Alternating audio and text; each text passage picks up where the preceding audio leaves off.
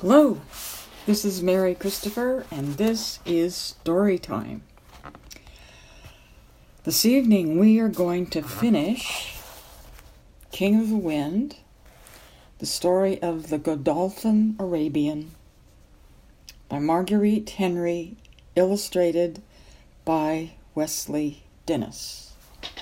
And to the best of my knowledge, this story is based on fact. Okay, we are on chapter 20, and it has been another upsetting day for Agba and Sham and the Grimalkin, the kitty. Yes, can't forget the kitty. Okay, chapter 20, Wicked Finn. After a moment of stunned silence, the Earl of Godolphin led his guests away. Twickenham ran to Hobgoblin, rolled him onto his belly, and helped him rise. When the horse was once more in his stall, the groom followed the Earl. He must have orders before he saw Agba. Agba, meanwhile, had gone back to work to avoid showing his joy. Not until darkness closed in did he realize what he had done. Then the gravity of it struck him. He had acted without orders. He had allowed Sham to fight Hobgoblin. Sham might have killed the Earl's favorite stallion, his star of hope. The boy swallowed hard. He had hurt the kindliest friend he had ever had. He was ready to take whatever punishment might come. So it was with no surprise that as he stood in Sham's stall, he saw coming toward him the quick, spidery legs of Titus Twickenham. They cast long, frightening shadows because of the lanthorns which the groom held in each hand. "Agba," he called out as soon as he was within hearing. "What I has to say can be heard over the door." There was not the slightest hesitation or stammering in Mr. Twickenham's speech. It was as if he had wound up his words in a ball and now had only to unwind them. "The Earl wants to be quit of ye," he pronounced. "He don't want nobody ever again to mention ye or your horse in his presence. He can't trust himself to look at ye. Not ever, do you hear?" Agba bent his head. He could understand. He thought of the wheat ear and unconsciously began tracing the swirling hairs on Sham's chest. "Look me in the eye, ye blockhead. Take your fingers off that weed. Listen sharp. All your nag is fit for is cat's meat. Yet his lordship says you're to saddle him immediate and follow the North Star till it brings ye to Upware Inn. Get a-goin' with that saddle." Agba went for the saddle. His hands were shaking as he laid it on Sham's withers and slid it into place. Sham stretched his neck in Mr. Twickenham's direction, opened wide his mouth, bared his teeth, and let forth a high and mighty neigh. "Kill devil," the groom spat. "Laugh all ye want to now. Ye and your hooded turtle of a boy and your cat too is going to Wicked Finn. And there in the dismal swampland, you're going to end out your days." Agba felt a chill. The night mist was rising. It reminded him of the dank air of Newgate jail. "Shivering in your timbers, be ye, Agba?" taunted the groom. "Ye and your high-sounding book name. Now we'll see if it'll help ye follow directions. When ye come to Upware Inn, you'll see letters written on the gable of it. They spell out 5 miles from anywhere. No hurry. Titus Twickenham scratched his head. Huh, he exclaimed. Maybe ye can't read any more'n ye can talk. But no matter, ye can't miss the inn if you follow the North Star. Then ye turn right for 5 miles, and you'll come upon... Here the groom poked his head close to Agba's and let the words whistle through his teeth. And ye'll come upon Wicken Fen, and there in the miry bog you'll find a ghost-like hovel waitin' just for ye. Agba's hands had suddenly grown icy. It was all he could do to buckle Sham's girth strap. But at last he stood ready, taking nothing in his saddlebag but Sham's rub rag and a spool toy which the Duchess had given Grimalkin. His lordship is far too kind to ye, muttered the groom as he opened the door of the stall. He says for me to fasten a lanthorn to each of your stirrups. Then you won't fall into the dikes and get drowned. Though to my mind, 'twould be a good riddance of all of ye. I wouldn't have to be sending ye barley and oats every fortnight like I'm ordered to. He came so close now that his coarse hair scratched Agba's face. For me, his voice rasped, I'd sooner be buried alive as spend one night in the fen country.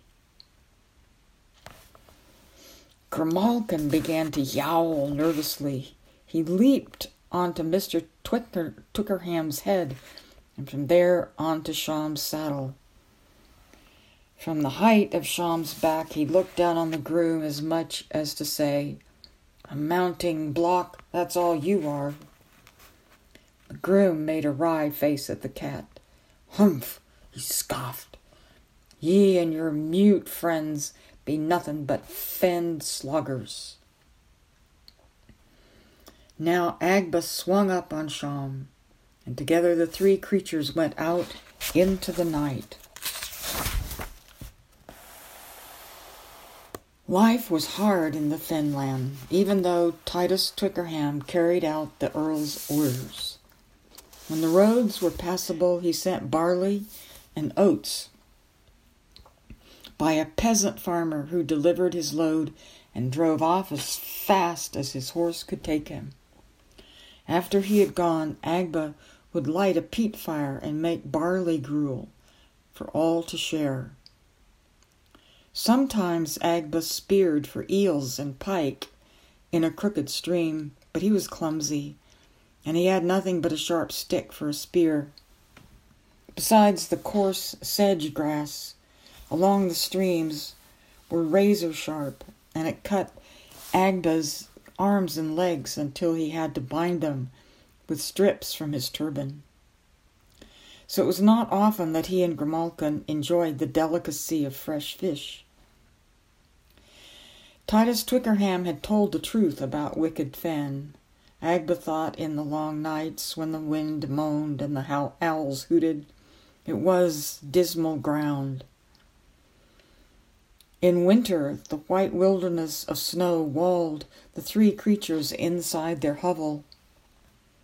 Then Agba's mind flew back to all the promises he had made Sham, and his eyes would search Sham's to catch the faintest mistrust in their purple depths. The only answer he got was Sham's lips, nibbling along his neck. We're in this together, he said in his own way. Fen sloggers, all 3 of us. Then, with a nervous foreleg, he would paw the floor of the hut, as if he wanted to run out in the howling gales. Agba would lift the hoof and feel the soundness of it. The hard wall, the cushiony frog. See, he would tell himself, Sham is well and strong. The power of the wheat ear cannot last. And he laughed to feel the warm, good shagginess of Sham's coat and the length of his own hair. Winter spent itself and spring came, scattering wild flowers among the spare blades of grass. Sham rolled and rolled, trying to rub off his heavy winter coat, and when he stood up, he left great bunches of his hair lying on the grass. As soon as his back was turned, thrushes and finches and starlings picked up the hair and lined their nests with it. Another year passed, and in all that time Agba saw but one human creature beside the peasant farmer. This one called himself a wild fowler because he trapped ducks and geese. He looked curiously out of his bird-like eyes at the three castaways. Then he shook his head and went his way, as if he liked his own company better. The wild creatures of Wicked Fen, however, accepted Sham and Agba and Grimalkin. Butterflies grazed Sham's nose, leaving the powder from their wings as a token of trust. And Agba made a friend of a hooded crow. One minute the crow was an earthy creature perched on his shoulder. The next he was an arrow piercing the sky. Wicked Fen was not always drear. There were fair days when just at sunset, Agba and Grimalkin would ride Sham along a grassy causeway to a watering place. It was more like flying than riding, for Sham no longer wore shoes, and the sound of his hooves was muted by the grass. They seemed one creature, these three, flying into the sunset. Then they drank with the wild things, the deer and the mallards and the gulls. One day, when Agba was repairing the thatched roof of his hovel, he looked off into the distance and noticed a cloud of dust rising. It was not just a puff. It was a long, extended cloud, as if made by many horses. He slid down the roof, glancing around quickly for Sham. There, only a few rods away, he was cavorting and kicking his heels like a colt. The boy ran to him and led him inside the hovel, closing the door securely. As he stepped out again, he almost stumbled over Grimalkin. Quickly, Agba sent the cat inside as well. Then he stood before the door, barricading it with his arms. He felt no fear for himself, but a nameless fear for Sham clutched at his heart. He squinted his eyes against the sun. Now he could make out a van drawn by a pair of horses and attended by a whole cavalcade of outriders. They were coming toward him. He could see the van clearly now. It was shiny red, the very same van in which Roxana had arrived at Gog Magog. And perched on the driver's box was Titus Twickenham. Mr. Twickenham waved his hat in the air. Then he drew up with a flourish. The horsemen leaped to their feet. "Ho, there, lad," the groom stammered excitedly as he strode toward Agba. We've come for you and the horse." Suddenly he realized that Agba was alone. His face went white. "The horse," he asked. He has not the Sham let out a shrill whinny just then. The color came back to Mr. Twickenham's face. Lad," he spoke in sugared tones, "you remember the mare they called Roxana?" Agba nodded, his heart beating fast.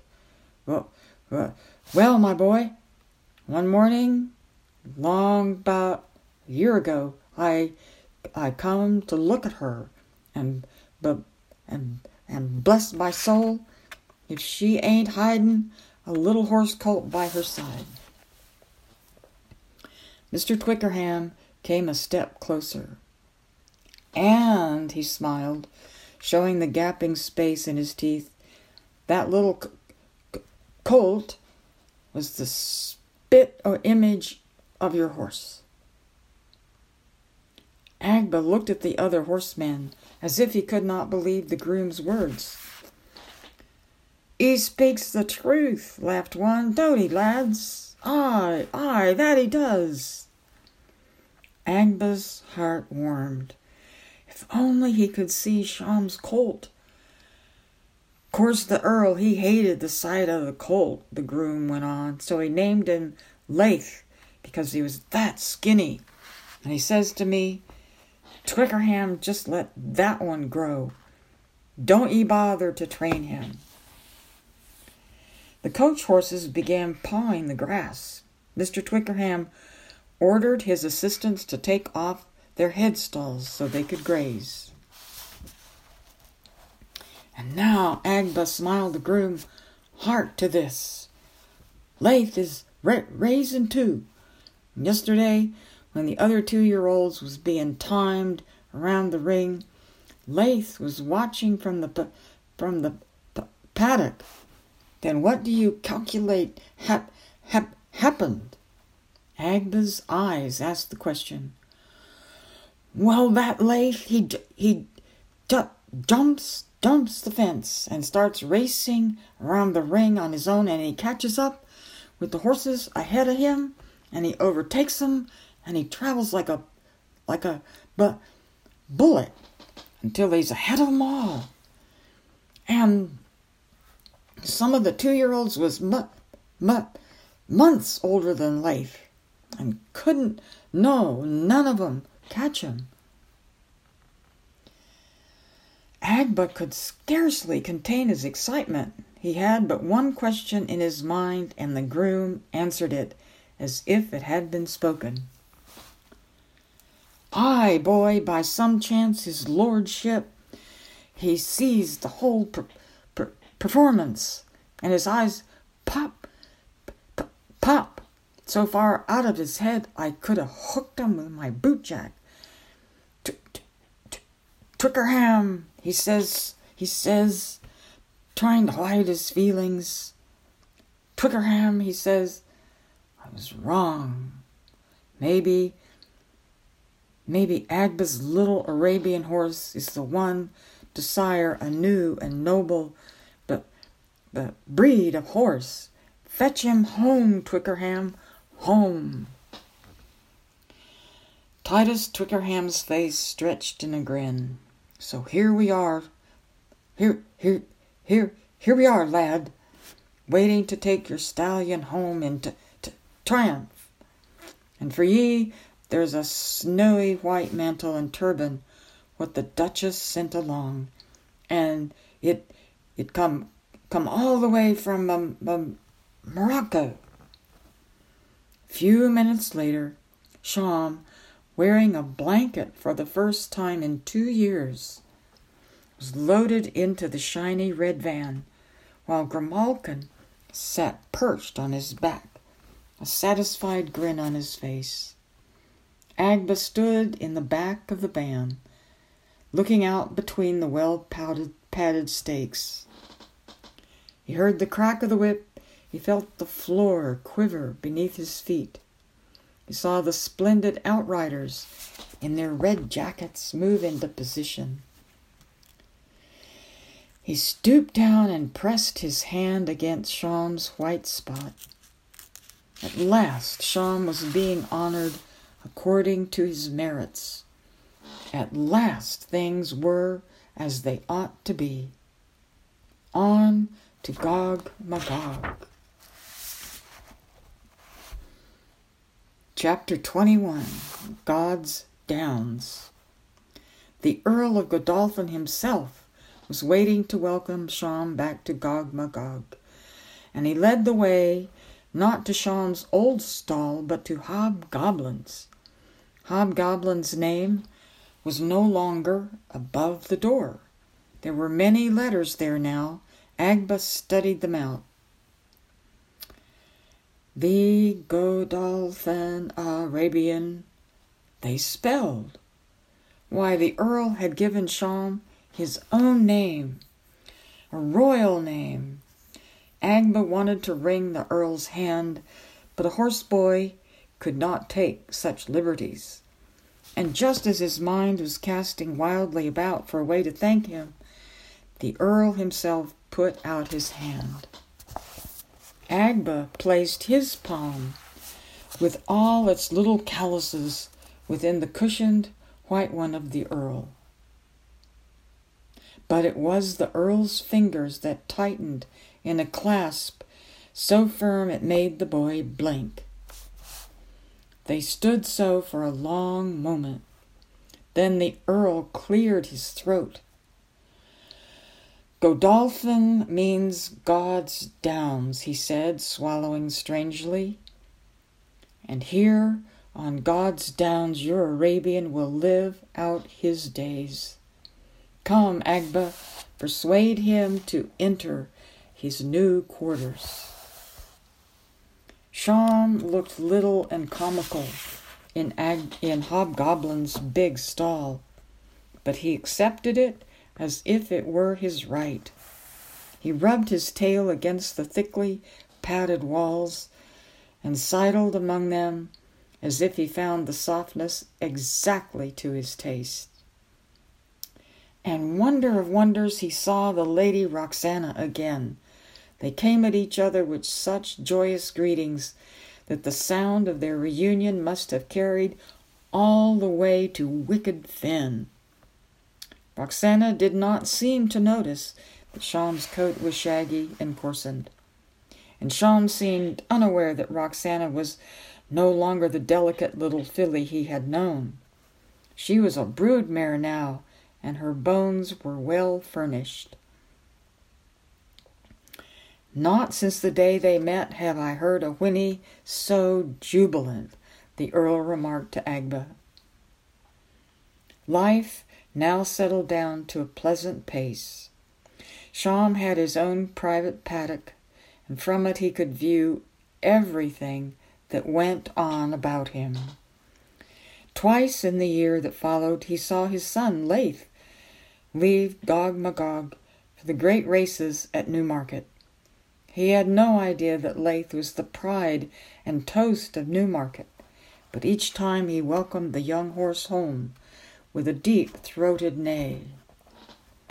When Roxana presented Sham with Cade, a second son, Sham sniffed noses with him and nibbled along the little fellow's high crest. It seemed almost as if he were pleased and proud at having sired him. Grimalkin sniffed him too, then wrinkled his nose as if he much preferred his own stablemate. Besides, his bones were growing old, and he liked the comfort of the Godolphin Arabian's bed. Sham's third son was born a year after Cade. They named him Regulus, and he, like Leith and Cade, had the same high crest and the finely drawn legs of his sire. One day, when Regulus was 2 years old, the Earl of Godolphin summoned Agba to his house. It was the first time in all those years that Agba had ever been inside the stately brick mansion. He crossed the threshold in awe. A servant showed him to the library, where, in spite of the pleasant day, the Earl was seated before a crackling fire. "Sit down, gentle friend," the Earl said, indicating a feather hassock opposite him. Agba was not accustomed to sitting anywhere but on the ground. Timidly he circled the hassock like a dog settling down for a nap. Then he bent forward and seated himself gingerly. When he realized that he was not going to topple off, He crossed his legs beneath him and waited for the Earl to speak. The Earl's face looked pinched and tired. He seemed preoccupied, as if he had forgotten Agba's presence. Absently, he reached for a pair of tongs, plucked a glowing coal from the fire, and lighted his pipe with a hand that was not steady. Agba turned his eyes away. He tried to observe the room so that he might take away a picture memory of it. But suddenly, wherever he looked, the symbols of the wheat ear and the white spot flashed before his eyes. He thought he saw them on the backs of the books that lined the walls, in the wisps of smoke the Earl blew, in the dancing flames, the signs of success and of failure. He had almost forgotten them. Now they seemed everywhere at once. Agba longed to run out of the house to see if Sham was in trouble. But the quiet and the smoke were entwining themselves about his throat, choking him. And just when he seemed unable to take another breath, the Earl spoke. "King Charles," he began, "used to say of my father that he was never in the way, never out of the way.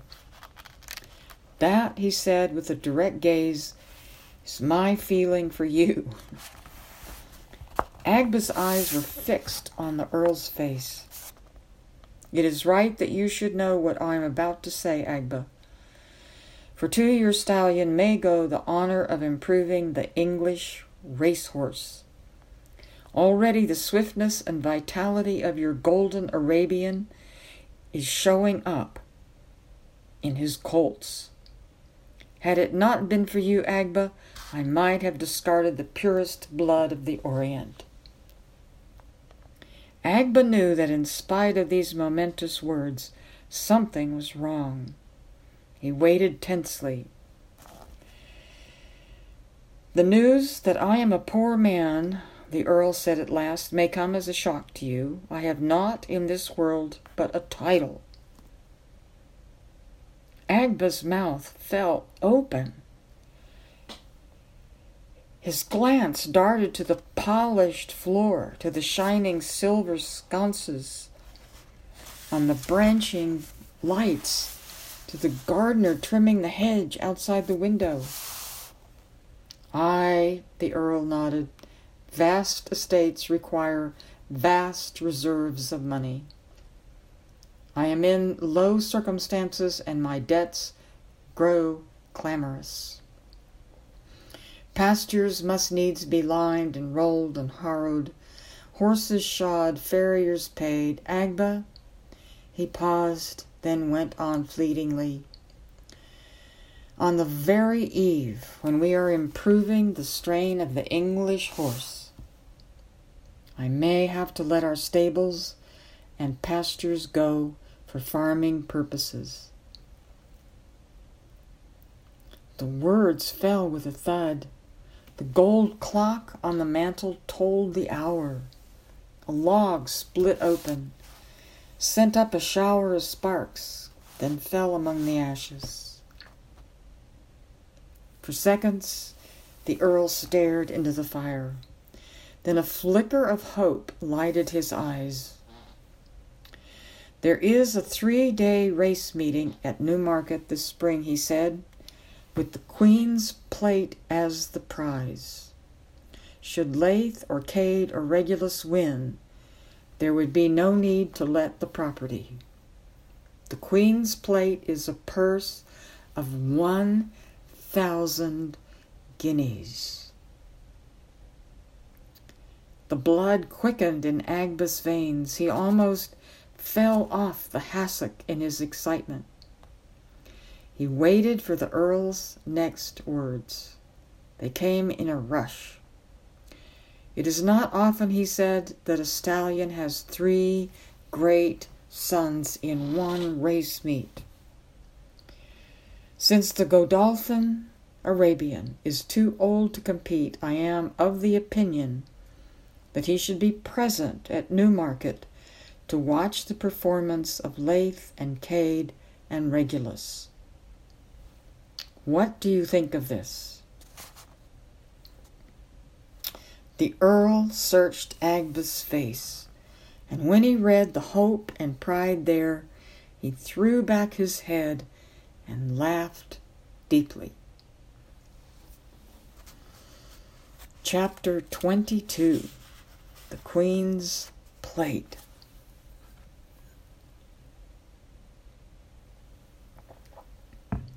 Newmarket. The word set Agba on fire. Since first he had come to England and he had heard horseshoers, jockeys, water boys, exercise men, saddlers, cap makers, whip makers, the Earl, and even the Duchess say the word as if it held ice and flame in its syllables. Now that he knew all three of Sham's sons were to run on this famous course, Agba felt such excitement that he worked with the speed of a whirlwind.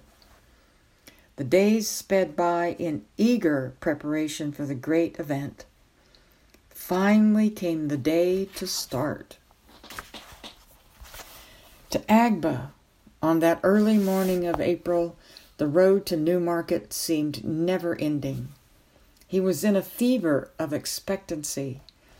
He wanted to break ranks, as Sham was urging him to do. He wanted to plunge ahead of Titus Twickenham on Galampus, the lead horse, but he managed to keep the pace. Behind him he could hear the light hoofbeats of Sham's three sons and the heavy clippity-clop of the pack horses. Perhaps if he took his eyes from the striped body jacket of Titus Twickenham and the stout rump of Galampus, the pace would not seem so slow. He tried to study the farms they passed, the tidy cottages with old men on the doorsteps and young men in the fields. He tried to count the long-necked geese in the four-storied carts they passed. He peered down the byways. He saw a shepherd and his dog driving a flock of sheep toward the market. He even tried to imagine what the sheep were thinking of the passing horses, but it was no use. Newmarket, Newmarket. The word kept dangling before him like a blade in the sun. Newmarket, Newmarket. He heard it in the rhythm of the hoofbeats, in the creak of cartwheels, in the song of the cuckoo. Newmarket. They climbed a gentle rise. They passed through a toll gate. And then suddenly Newmarket Heath lay spread out before them. Agba gasped in dismay. It was not that Newmarket was less beautiful than he had expected. It was not that at all. He looked at the vast greenness of it, smelled the fragrance of the turf, and instead of one racecourse there were many. But what made a lump rise in Agba's throat was that everywhere, in all directions, exercise boys were galloping their horses. He shut his eyes, but he only saw them more clearly. The satin bodies of horses, horses flying, horses stretched out in the wind. His mind raced back to what the Earl had told him only last evening. "You may walk your horse over the dips and rises," he had said kindly, "but do not gallop him. He is far more valuable than a running horse, Agba. He is the hope of Gog Magog." And Mr. Twickenham had added his own word of caution. "If I catches ye galloping him, I'll trounce ye within an inch of your life." At the time, Agba had readily agreed it would be enough happiness, he thought, to see Leith and Cade and Regulus run. But now he was not so sure. How he wanted Sham to run, to prove that he was the king of the wind. The Earl's horses were always allowed several days in Newmarket to limber up before the day of the meeting. For Agba and Sham these days dragged. They were in Newmarket, but not of it. The Earl seemed too busy to pay any attention to them. His whole concern was in Leith, Cade, and Regulus. He had not even told Agba where Sham was to be stationed when he watched his sons run. Agba wished he and Sham had never come to Newmarket. He listened to the talk going on about him, sifting out the words that mattered. Regulus will run 1 heat over the round course on Thursday. Cade will run 1 heat over the Beacon course on Friday. On Saturday, Leith will run 1 heat over Caesarwich course for the honor and the glory of the Queen's plate. After that, thought Agba, it will be over and done with. He will be glad to go back to Gog Magog. Then he and Sham could lose themselves for hours at a time in the upland pasture. Monday, Tuesday passed. Wednesday came. All day, the Earl and Mr. Twickenham passed by Sham's tent as if they were unaware of his being there. Thursday came. Agba tried to busy himself shaking up the straw of Sham's bed, cleaning out his hooves, anointing his body with sheep's foot oil. By mid-morning he was doing the same tasks over and over, like a dog in a treadmill cage.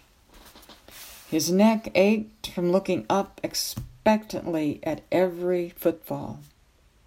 Perhaps the Earl would ask Sham to be the lead horse, to guide the nervous young fillies and colts to the starting post. There was still time. He might come. The sun climbed higher and higher. The excitement all about them mounted. But Agba and Sham were isolated. No one came near them. They seemed more alone now than when they were in the fen country. Noon came.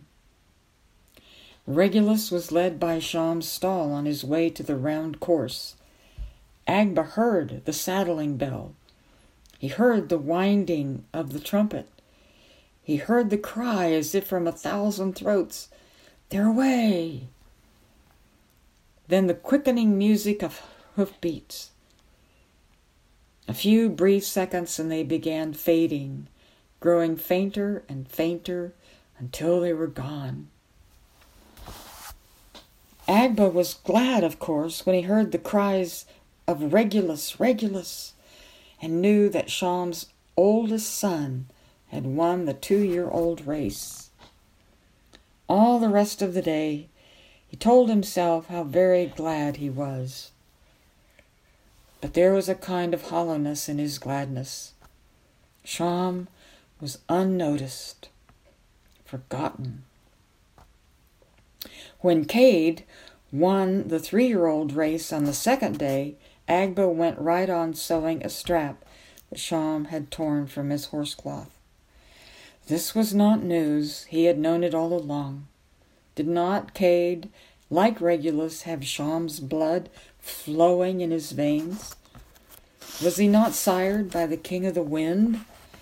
Did he not have the white spot on his heel? With each question, Agba's needle whipped in and out of the blanket, faster and faster. A shadow suddenly fell across his work. He looked up into the twinkling grey eyes of the Earl of Godolphin. "Agba!" cried the Earl with a boyish grin. "A great honor is come. The King and Queen of England will attend the final race meet tomorrow. And the keeper of the course has invited the Godolphin Arabian to stand at the finish post." Think of it, Agba, the King and Queen on one side, and directly opposite, the Godolphin Arabian. Agba was on his feet in an instant, and you, gentle Agba, will be up. Then the Earl chuckled. Though Twickenham insists upon 2 lead grooms to hold him, he does not trust Sham when the horses are off. A group of the Earl's friends were coming toward them. The Earl lowered his voice and spoke quickly. "The amulets," he whispered. "Do you still wear them about your neck?" Agba took the silken bag from his neck and handed it to the Earl. The Earl winked. He smiled. "If the amulets can prevent and cure the bite of a scorpion, they can give Leith wings." He turned to go, then came back. "I do not need to tell you to curry the Godolphin Arabian," he smiled with his eyes. "Already his coat is the color of honey when held in a jar against the sunlight." News of the King and Queen's coming flew over the countryside, from Suffolk to Norfolk, from Hertford and Bedford, from nearly all the shires in England the people came. Peers and lords and ladies in velvets and gold lace, yeomen in sturdy homespun, professors from Cambridge, gamekeepers with partridges in their pockets, moneylenders and Quakers, maltmen and saddlers and whipmakers, and aldermen and squires and maids and housewives. They came on horseback, they came in coaches, they came afoot. They spread themselves along Devil's Dyke, where long years ago the Britons had dug a ditch to stem invasions. Now the dyke was overgrown with the finest turf in the kingdom. The people stood on it, sat on it, waiting for the sun to mark the middle of the day. Within Sham's tent, the very air seemed to crackle with excitement. The Earl of Godolphin himself was laying a purple saddlecloth on Sham's back and fastening gold ornaments on his bridle and breastplate. 2 grooms stood ready with silken lead ropes. They were dressed in the Earl's stable colors, scarlet silk body jackets and long scarlet stockings. What a contrast Agba made! His feet and legs were bare, and he wore his plain mantle, but he sat his horse with such pride that he might have worn ermine. Now Sham was parading to the finish post. Agba kept his eyes forward. Yet he was aware of an undertone, as if bees buzzing. The deep tones of men's voices, the grace notes of women. He caught wisps of talk. "I prefers them lustier, stouter limbed. Little as a cricket, hain't he? He's got the gold of the sun.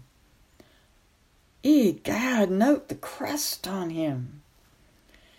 Look at the artist there sketching a likeness of him. That young man astride him, I knew him when he was just a little mite. My poor boy, I used to bake sugar tarts for him." Agba turned his head very slightly, and from the sea of faces he picked out the plump, red-cheeked face and the shining eyes of Mistress Cockburn. A look of affectionate greeting flew between them. Now there was a crash of drums and a flourish of trumpets as the light dragoons on matched horses swept into the race grounds. They were clearing a path for the royal party. The crowds fell back like thistles before the wind. Then shouts went up on all sides. "Long live the king! Long live the queen!" The coaches wheeled to a stop. Escorts rushed forward, followed by the mayor of Newmarket and all the aldermen and squires. They bowed low before His Royal Majesty, George II, King of Great Britain and Ireland. The king was little in stature, but he strutted to the stand, his purple body coat flaring out behind him like the tail of a peacock. Queen Caroline, tall as a pikestaff, swept along behind him. Her gown was corded and hooped with pearls, and she wore ropes of pearls about her neck, and her bonnet was bedecked with purple plumes. Mincing along behind her came the princesses, Amelia and Caroline and Mary and Louisa, miniatures of their splendid mother. They were followed by lords and ladies in great number. The cheering had scarcely died away when the entries for the race were led past the royal stand. Each of the horses was hooded and blanketed in the vivid colors of his own stable: red, yellow, purple, gray, orange. Agba was dazzled by the sight. It was as if some sky giant had opened a jewel bag and tossed rubies, amethysts, sapphires, and moonstones onto the grass. Quickly he spotted the scarlet sheet that enveloped Leith, though he could see only 2 pricked ears and the whisk of his tail. Over in the royal stand, the heads of the lords and ladies were bobbing this way and that, adjusting their field glasses. They seemed more interested in making out the crests on the blankets than in the quality of the legs and feet beneath them. Agba's eyes gathered in the whole spectacle. He was glad that he had come. He had wanted so terribly to see Sham run. But now he knew that it was better this way. How could Sham compete with the youngsters of the turf, especially when one of them was his own son? Sham was alerted, waiting for a signal from Agba, yet he stood still, obedient to Agba's wishes. It was better so. Defeat would have broken his heart. Now he was forever unbeaten. In his own mind and in Agba's, he was still the wind beneath the sun. Neither horse nor gazelle could outrun him. The saddle bell ended Agba's thoughts. His eyes flew to the starter, who was unfurling his red flag, sending his assistant a dozen yards down the track. He watched the trumpeter blowing on his trumpet, his face rounder than a goat sack. Now the horses were parading to the starting post. They were drawing up in a line, nervous as grasshoppers, dancing, sidestepping, rearing, starting and being led back, starting again and again and again. The moment came. The starter dropped his red flag. "They're away!" Not for 1 second did Agba need to hunt for Leith in that flying stream of horseflesh. He did not even look for the scarlet and white stripes of the jockey's body coat. His eyes were fixed on the littlest horse that got away to a bad start. The field was far out in front. The big horses were whipping down the steep slope to Devil's Dyke, skimming along the running gap, leaping up the opposite bank and across a long, flat stretch. They were beginning to bunch, making narrow gaps. Leith was coming up from behind. He began filling in the gaps. He went through them. He was a blob of watercolor, trickling along the green turf between the other colors. For a brief second, the horses were hidden by a clump of hawthorn trees. Agba's knees tightened. He felt Sham quiver beneath him, saw white flecks of sweat come out on his neck. It was well the grooms were there to hold them both. The horses were coming around the trees now. The golden blob was still flowing between the other colors. It was flowing beyond them, flowing free. In full stride, Leith was galloping down the dip and up the rise to the ending post. He was flying past it, leaving the lusty horses behind. "The little horse wins! Leith, an easy winner! Leith, the son of Godolphin Arabian, wins!" People of all ages and all ranks clapped their hands and cheered in wild notes of triumph. Agba never knew how he and Sham reached the royal stand, but suddenly they were there, and the Earl of Godolphin was there too.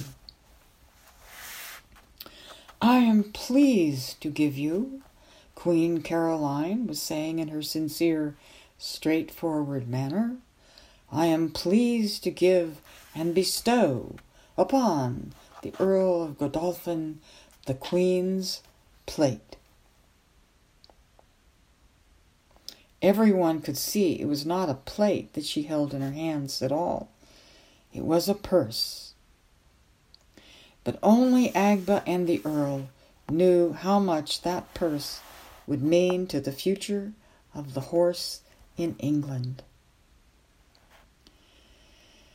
The Earl looked right between the plumes in the Queen's bonnet and found Agba's eyes for an instant. Then he fell to his knees and kissed the Queen's hand. A hush fell over the heath. The Queen's words pinged sharp and clear, like the pearls that suddenly broke from her necklace and fell upon the floor of the stand. No one stooped to recover them, for the Queen was speaking. "And what," she asked, as she fixed one of her own purple plumes in Sham's headstall, "what is the pedigree of this proud sire of 3 winning horses?" Agba leaned forward in his saddle. There was a pause while the Earl found the right words. "Your Majesty," he spoke slowly, thoughtfully, "his pedigree has been lost. But perhaps it was so intended. His pedigree is written in his sons." How the country people cheered! An unknown stallion wearing the royal purple. It was a fairy tale come true. princesses clapped their hands too. Even the king seemed pleased. He puffed out his chest and nodded to the queen that the answer was good. Agba swallowed. He felt a tear trickle down his cheek. Quickly, before anyone noticed, he raised his hand to brush it away. His hand stopped. Why, he was growing a beard. He was a man. Suddenly his mind flew back to Morocco. My name is Agba. Ba means father. I will be a father to you, Sham, and when I am grown, I will ride you before the multitudes, and they will bow before you, and you will be king of the wind. I promise it. He had kept his word.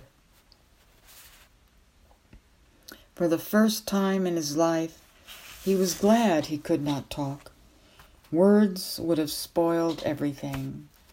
They were shells that cracked and blew away in the wind. He and Sham were alike. That was why they understood each other so deeply.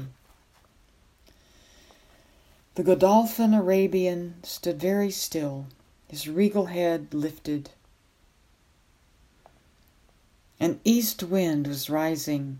He stretched out his nostrils to gather in the scent. It was laden with the fragrance of wildflowers. Of what was he thinking? Was he rerunning the race of Leith? Was he rejoicing in the royal purple? Was he drawing a wood cart in the hot streets of Paris? Or just winging across the grassy downs in the shafts of the sun? Father of the turf.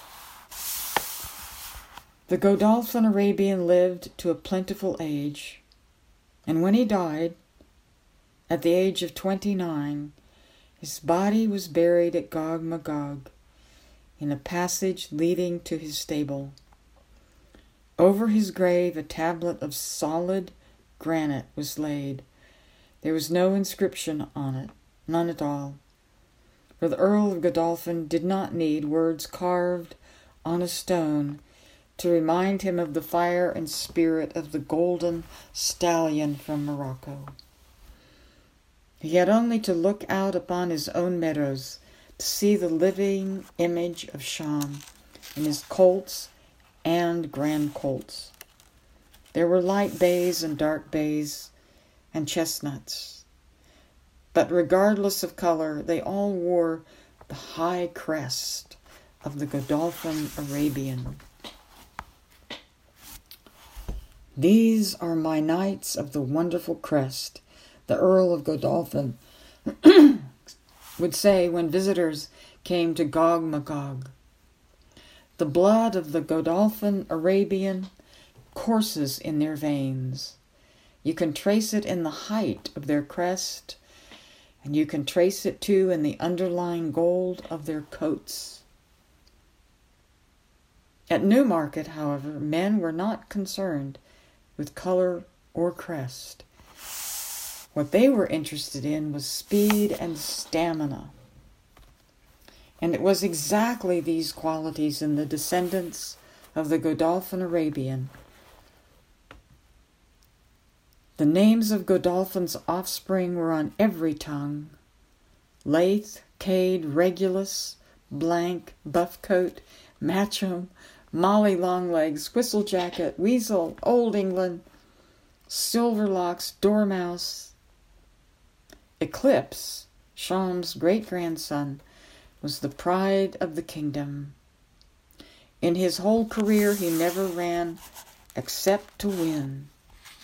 He won 11 plates at Newmarket.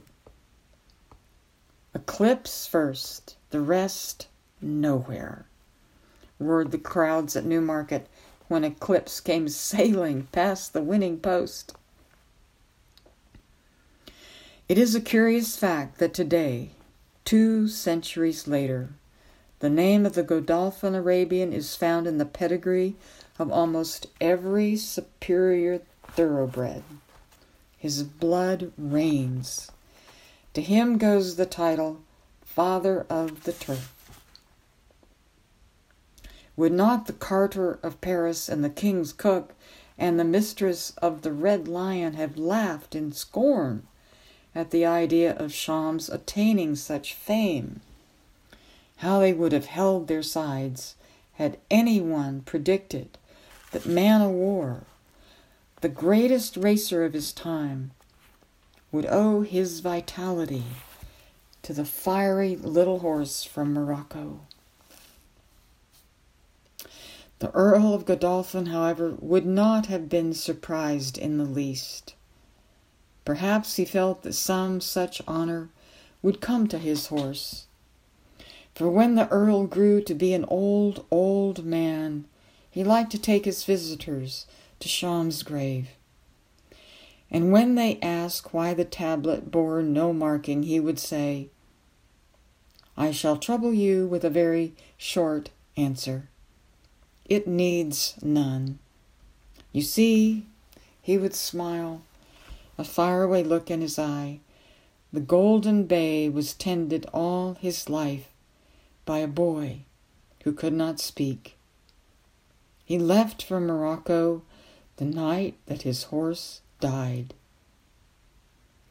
Without any words at all, he made me understand that his mission in life was fulfilled. So I have kept the tablet clean. It is for you and for me to write here our thoughts and tributes to the King of the Wind and the slim brown horseboy who loved him.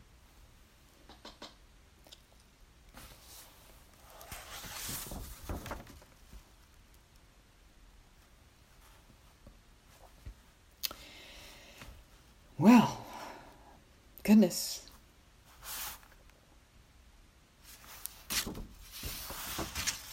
It's quite a story.